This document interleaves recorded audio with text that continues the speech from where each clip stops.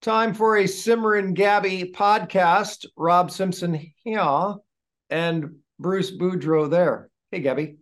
How are you doing today, Rob? Oh, just spectacular. I'm wearing my Nantucket shirt where I was once a cab driver and a tour bus driver. Yes, darn, Well, that's darn you, toot. you got to start somewhere, right? That is Mm. correct. Many moons ago.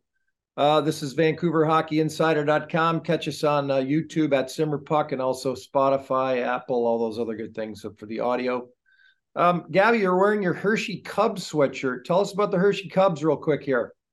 Well, that's our junior team here. It's if it was Canadian terms, it would probably be between tier two, junior B, and combination of that kind of stuff. I mean, it's mainly for kids that finish high school hockey when we first started this in Minnesota and have nowhere to go. Like, I mean, they play their whole life and then all of a sudden it's over because they're not Division One or Division Three players in the U.S. So it gives a place for kids to play from 17 to 21, and then an awful lot of them from there go to Division Three schools. So it's pretty cool. I mean, we got people from all over the world that come here. I mean, we got a player from Israel, as a matter of fact. We got Poland. We've got 8 kids from Quebec this year, so it's all over. Mm-hmm. And your son typically coaches a team, but I understand tomorrow you're running practice. That's a neat little thrill. I got to stay in shape, and but and it's just coincidental that they lost both games this weekend that I'm running practice tomorrow, but that's just maybe a byproduct of them being a little too cocky because they were like 6-1 before that, and then they lost 2 games. So we'll see how it goes tomorrow.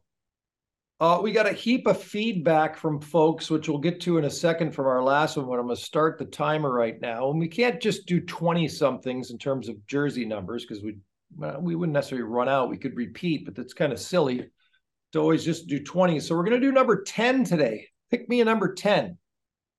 Well, there's an awful lot to pick from, and a lot with good reasons too. I mean, number 10 was George Armstrong, who was used to be the captain of the Leafs and was my junior coach and probably the most influential person I've met in hockey. Number 10 is also Guy Lafleur, one of the greatest players in the world. And number 10 was also John Anderson, my best friend when I was playing and coaching. So, I mean, all three were number 10s, all three great memories in all of them. And so it was hard to pick just one. You're piling up the number 10s. I also thought of Alex Delvecchio, who they called Fats, who played 23 complete seasons with the Detroit Red Wings. But I'm going with Lafleur. There's something exotic about those old Canadian teams when I was growing up in Anglo USA and interviewed dozens of Hall of Famers at home and everywhere else and current players. But when I first interviewed Guy, it was the first time, and I was fully developed as a broadcaster for many years, and I'm standing there at the Bell Center holding the microphone going, Fleur. It was just Mm-hmm. one of those, he was a god. He was just on another level. It was unbelievable. And then I got to hang out with him and chat during the 75th anniversary of the Hall of Fame at the gala, which was pretty cool. There's like a neat little picture with him, but unbelievable. The flower. Number 10 wasn't his original number that he wanted. You know that, eh? He Yeah. was the biggest fan of John Beliveau, but I think that number was retired. I'm pretty sure it was. So he had to pick another one. I don't know how he settled on 10, but I do know that he was number 4 when he played junior hockey. Yeah. It's like Gordie Howe. He's number 17 and he changed to 9 because he wanted a lower bunk on the train because the lower numbers got the lower berths. So there's always something. Bobby Hall wasn't 9 either. So there's a lot originally. Let's talk about some of these listeners, viewers, folks that have written in and such. The very last guy had a neat little question for us to get us cranking on the Vancouver Canucks. He said, I'd love to hear Bruce's opinion on Brock Besser's start. Of course, he had a 4-goal game to get things started. He's added 2 more, but he just kind of sometimes disappears. That's not what he said. He then said, Bruce seemed to have a positive impact initially when he started in Vancouver. So thoughts on Besser and maybe even your relationship? Well, I mean, I think it was a really good relationship. We talked a lot.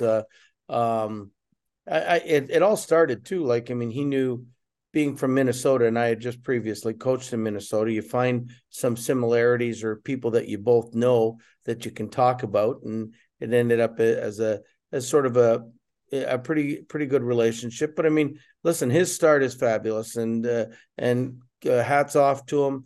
You know, when his first pro game was in Minnesota against me, and he scored 2 goals, I thought, hey, this guy's going to be a player. And he had an awful lot going on in his life, and sometimes it takes young men like Brock, who is really close to his family, that takes away from the actual game. And I remember going up to him and telling him, anytime you need time off, anytime we're going to Mini or we're in Mini and we're going to another town, if you need an extra day or two to stay here, by all means, family.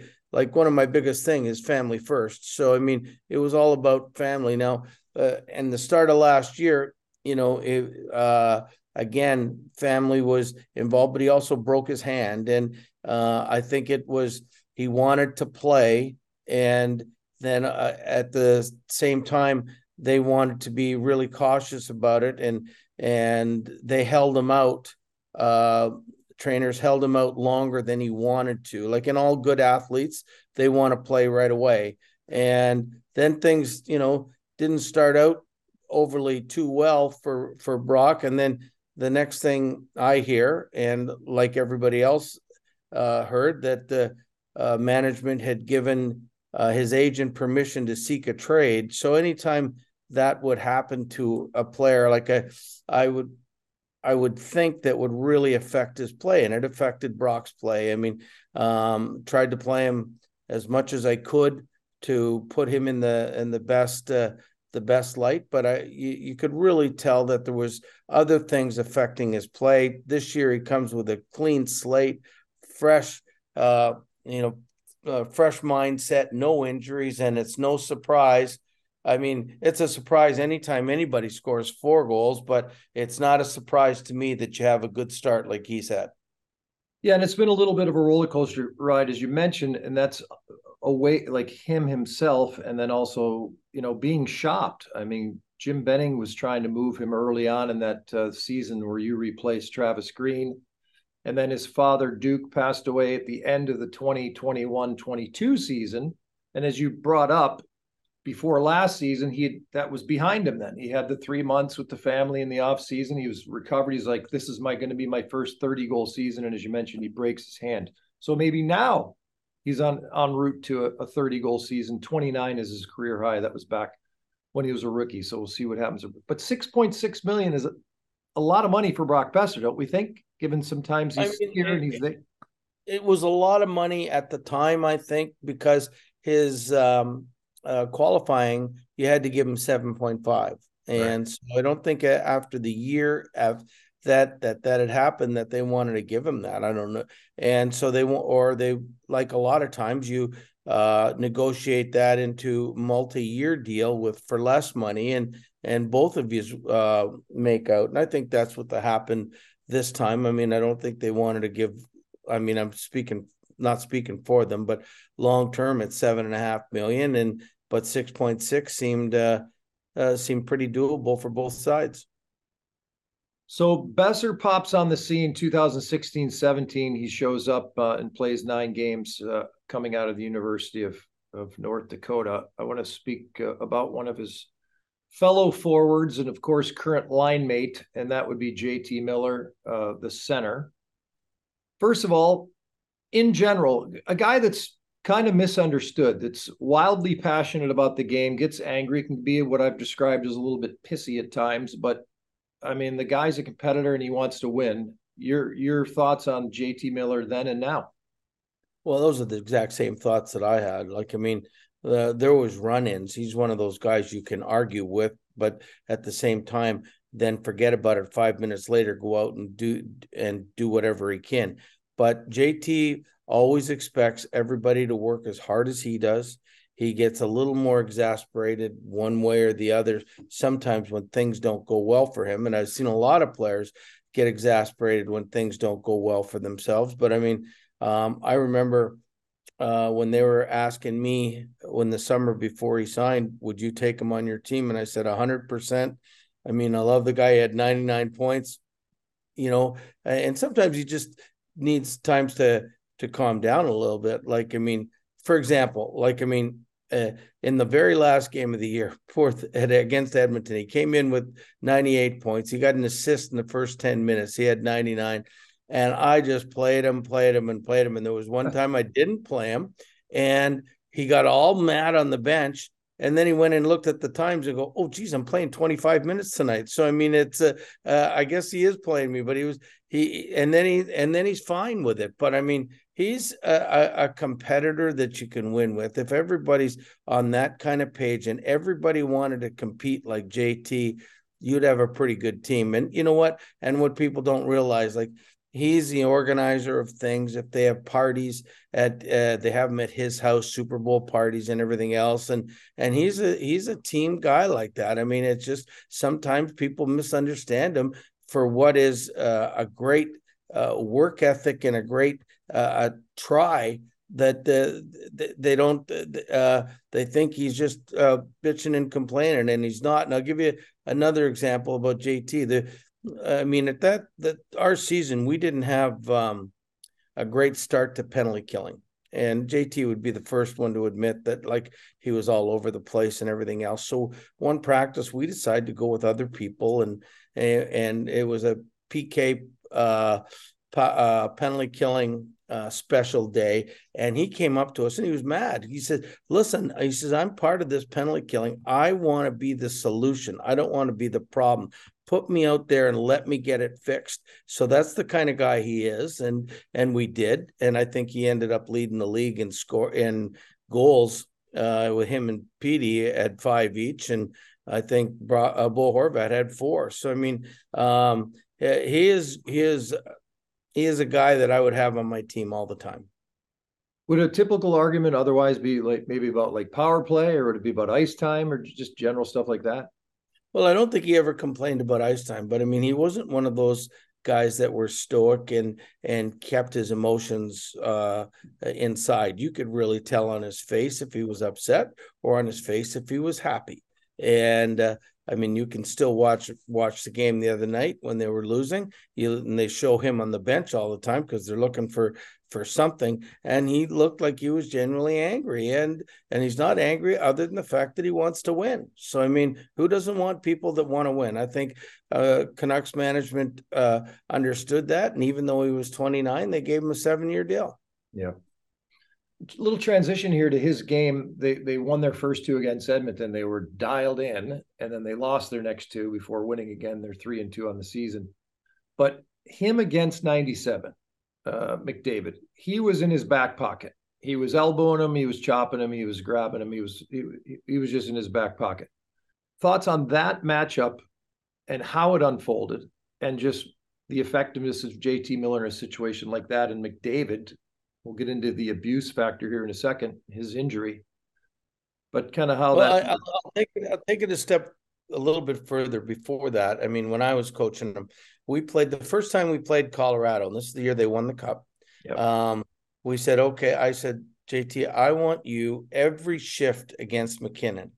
He comes off, you come off. He goes on, you go on. And I mean, he was all for it. And I mean, we won the game. He shut them down. He was great. Now, those are things, and that game went well. I mean, because I don't think Jared respected us much, quite frankly, and he didn't try to get him away from him. They just rolled the line, so it was easy to do. The next game we tried the same thing, and now we started moving them around, and then when they have the last change, it becomes a little more difficult. But I mean, he accepted that role, and he wanted that role, and that was great. And he did the same thing against Edmonton in the first thing. I could picture him going up to talk and going, give me McDavid all night. And I'm sure Pettersson did the same thing, because they're both that kind of guy. They want to go against the best. And I mean, he did it, and he did it to a T, and they won. And I bet he was the happiest one in the room. How did they drop off so much going into the next game in Philly? How does that happen? It just happens. It's, it's hockey, man. Like, I mean, I mean, the only team that ever consistently wins all the time is Boston. You're looking at, if you recall this time, or not this time last year, but about in January last year, Detroit was beating everybody, and they had won 7 in a row. Then the next thing you know, they lose 9 out of 10. It's what hockey is. I mean, the only inconsistencies that I have seen so far with the Canucks is after the first 2 games, they've allowed probably close to 120 shots against, or 160 shots against in the last 4 games. And I mean, and each one of those games, there's been at least one period that's been dominant by the other team. And I think once they clean that up and can be a little more consistent, then they'll, they're already a good team. They'll be much better. I had 2 different players admit to me asking them on our national talk show on Sirius XM in the morning a bit ago, which you're on still these days on occasion. How much does a player really give it his all? How much is somewhere in between, and how much is dogging it, so to speak, or tired or whatever? And I had a couple different guys just come out and say, ex-players at the time, 20% balls to the wall, 60%, you're playing hockey, you're having a good time, you're in the middle, you're giving it good effort, and then 20% you're just like, I am exhausted right now. I'm here to play some hockey, but I'm not completely dialed in. 20, 60, 20. Does that sound fair to you? You know what? I played 18 years, and I'm not buying into that. I mean, there was so many games where I wasn't good, but I can't remember. I can't remember any games that I went in and said, I don't care what happens today. Like, I'm just gonna, as long as I just show up and don't look out of place, then I'm gonna be okay. I went into every game with the same routine, the same idea of preparation. No matter if it was 3-3 or 3-2.5, or if your equipment was soaking wet, or if you felt injured. So, I mean, the idea of going in it and saying, well, you know what, I just don't feel like playing, I don't care. That's never entered me. So I have a hard time believing that enters anybody's mind. But I have not a better analogy, but Eddie Johnson, famous goalie for the Bruins, and that when he was my coach in New Brunswick, he wanted to tell me the difference between an American League player and an NHL player. And he used it that an NHL player out of a 10-game set played 8 games to the best of his ability and was at the top form. He had 1 game where he made no difference whatsoever, and 1 game where he wasn't good. Doesn't say he didn't care, just said wasn't good. He says an American League player will play 6 games out of 10, the best of his ability. 2, he'll be just non-factor, and 2, he won't be any good. And he said, when you can get up to the 8, 1-1, you'll be a regular guy in the NHL. Unfortunately, I must have only gotten to 7 because I never made it full time. Well, that kind of jives with the numbers, but I think to clarify a little bit and give these guys credit that said that might have been physical. So in other words, it might not have been mental, like, oh, I'm not really into this. It might have been like physically, I'm jacked for 20%. Physically, I'm 60% of the time, I'm pretty good. And then 20%, I'm just so beat up, I can't. Well, but for the most part, Rob, you're after the 40 game mark of the season, you're always playing with some aches and pains. Gordie Howe used to tell me, and I don't want to ancient myself, but his son played with me in junior. So he was in his 40s when he was be watching us when we were playing junior, and he'd come in and say, if I don't see ice bags on some of you guys at the end of the day, then he didn't think we were involved in the play. So, I mean, feeling sore and feeling with ice bags on, you knew you competed and you knew you contributed to the win usually. All right, I want to circle back to McDavid and the Miller conversation, but just the physicality. We've now lost McDavid for a week or 2, upper body injury, they're calling it. Wayne Gretzky had Dave Semenko. Then he had Marty McSorley riding shotgun. We know the game has changed, so fights are kind of out of it. The whole concussion issue, even though 80 to 90% of concussions come from open ice hits, not from fights. Fights don't lead to too many concussions. I know back in the Enforcer Goon days they did, but not really anymore. It's all hits that lead to concussions. There's no enforcement. So And I'm not saying that's the case here with McDavid, but the guy gets abused. The Kraken have a couple guys out of the lineup in Seattle right now from hits from behind or open ice hits to the head. There's no repercussions. We're throwing it into the league's lap. Okay, how many games are you going to suspend this guy? 2, 3, and the other guy's out 6 weeks. There is no shotgun. There is none of that. So where does it? It's still a violent game. I mean, as Derek Sanderson, the legendary Turk, played with Bobby Orr in Boston, said, hockey's a violent game played by violent people. If you don't like it, watch tennis. Well, it might not be that as violent anymore, but it still is, Gabby. Yeah, it's a violent game. I mean, the hits are hard. The players are bigger, they go faster, and they're stronger. So when they do hit, and it's there's more impact than there wasn't, a lot of years ago. But you know what? I don't think you need an enforcer to play. I mean, it's a tough call because I think it's it's a badge of courage for hockey players to be tough. Yep. And if you're one of the best players in the world, you're going to be shadowed. So what are we supposed to do? Let Connor McDavid skate all over the ice and not be touched? You lose. You've got to be into his face. You got to be tight. You got to get 2 men on him. Every time he touches the puck with him and McKinnon, I mean, you have to be on them. I've had more success against Colorado than I had against Edmonton. But I mean, every time we would have somebody playing above them every time that they were on the ice. Like, I mean, you can't let one pass beat 3 of you, and if you're giving it to McDavid. So you have to sort of not even focus as much on offense, but as, to make sure that if he doesn't score when he's on the ice, you got a better chance of winning. So, I mean, you got to check him as close as you can. And maybe that's sometimes giving him little jabs in the arms and being tight on him and stuff. But I mean, you do it within the rules, but you do it tight and you're playing to win too. Like, I mean, as much as I love watching him as a fan in full flight, I mean, when I was behind the bench, my hair would actually wave when he would fly by me. He's going so fast. So you have to do something to stop that. If your hair is waving, he's going fast. He's going fast. There was 2 of them that waved. I remember the 2 little ones went around my eyebrow. Well, there's that. You just mentioned being a fan.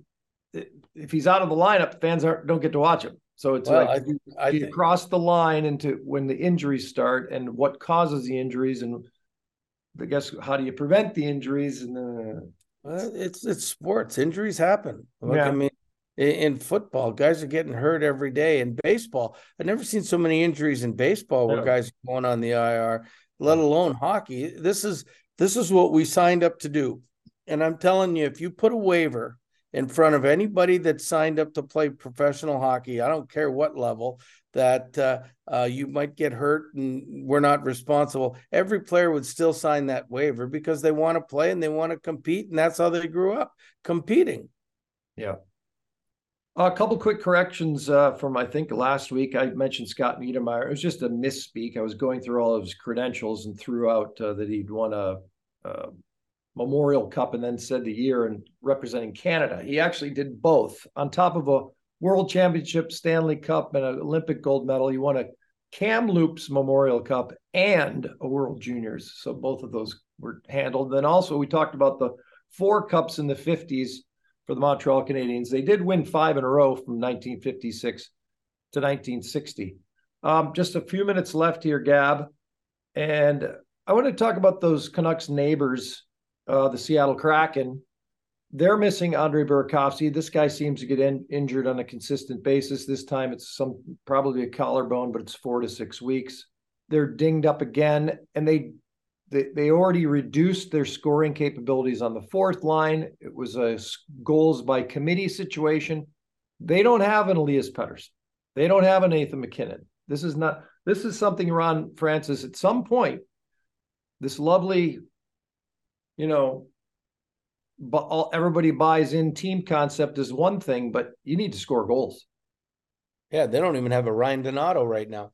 But I think if you look at last year's team, now listen, I was uh, like they worked so hard and they could skate so well and they were in your face all the time.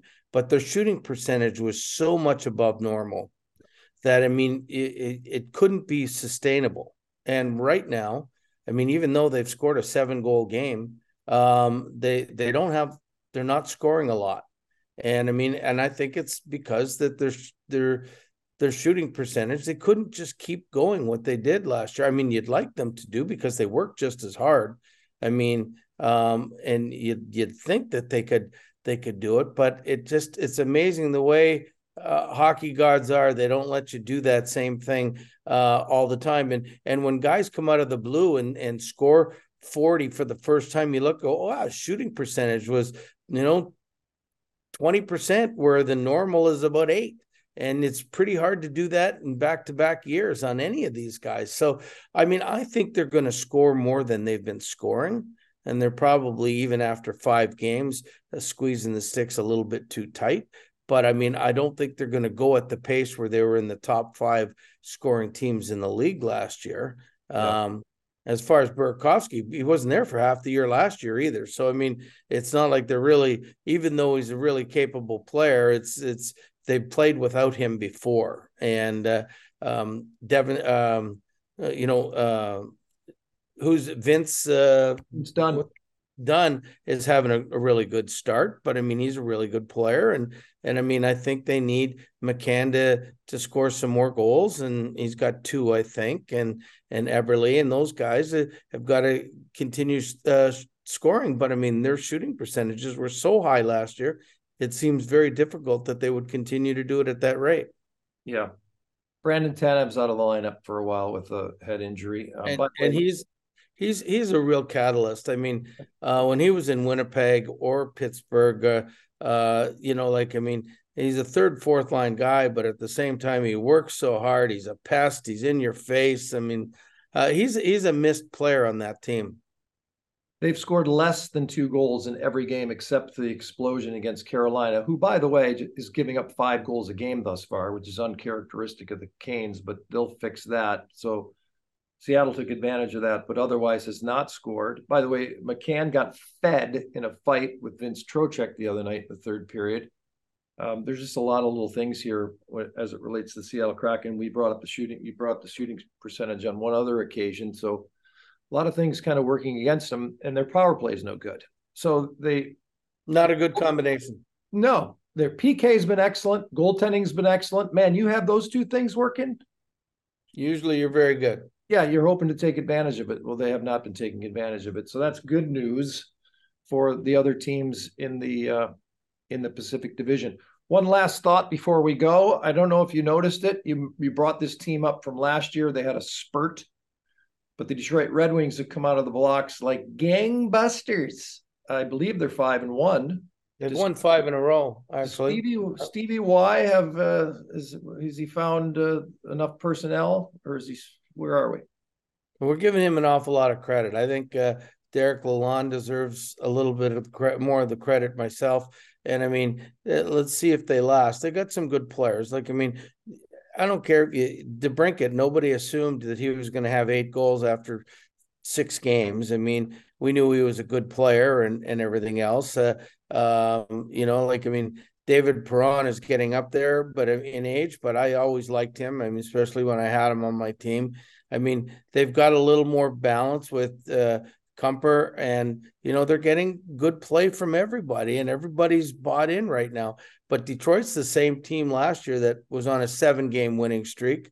They were destined, looking like they were going to put a march right into the playoffs. And I think they lost a big game in Ottawa, and then they lost 7 or 8 in a row. So, I mean, I don't know if they can sustain what they're doing because they're scoring, defending, but they can really skate. And as long as they, don't go into get too many injuries where they can't compete at that level again, I think they're going to be there for a long time. Whether they make the playoffs or not, I don't know, but I think they'll be around till April and stay in the race. And good for them. I think the NHL needs a team like Detroit, an original 6 team, to be good, and they're one of the teams that everybody has. They have a lot of travelers whenever they go on the road, so it's good to know they have a lot of fans in Michigan. Wing nuts, they call them. They show up everywhere. Alex Derminket, by the way, from Farmington Hills, right outside of Detroit. I think he's very, very comfortable wearing the winged wheel. I think he's happy in his new environment. There's no question about that. So good for him, because I remember seeing him at, coincidentally or ironically, at the Traverse City Rookie Tournament. I think you might have been there that year as well. Yeah, when he won the MVP of that tournament and just could score from anywhere and could shoot from any angle and through anything, and was very dynamic. So maybe he's grown up and found his place.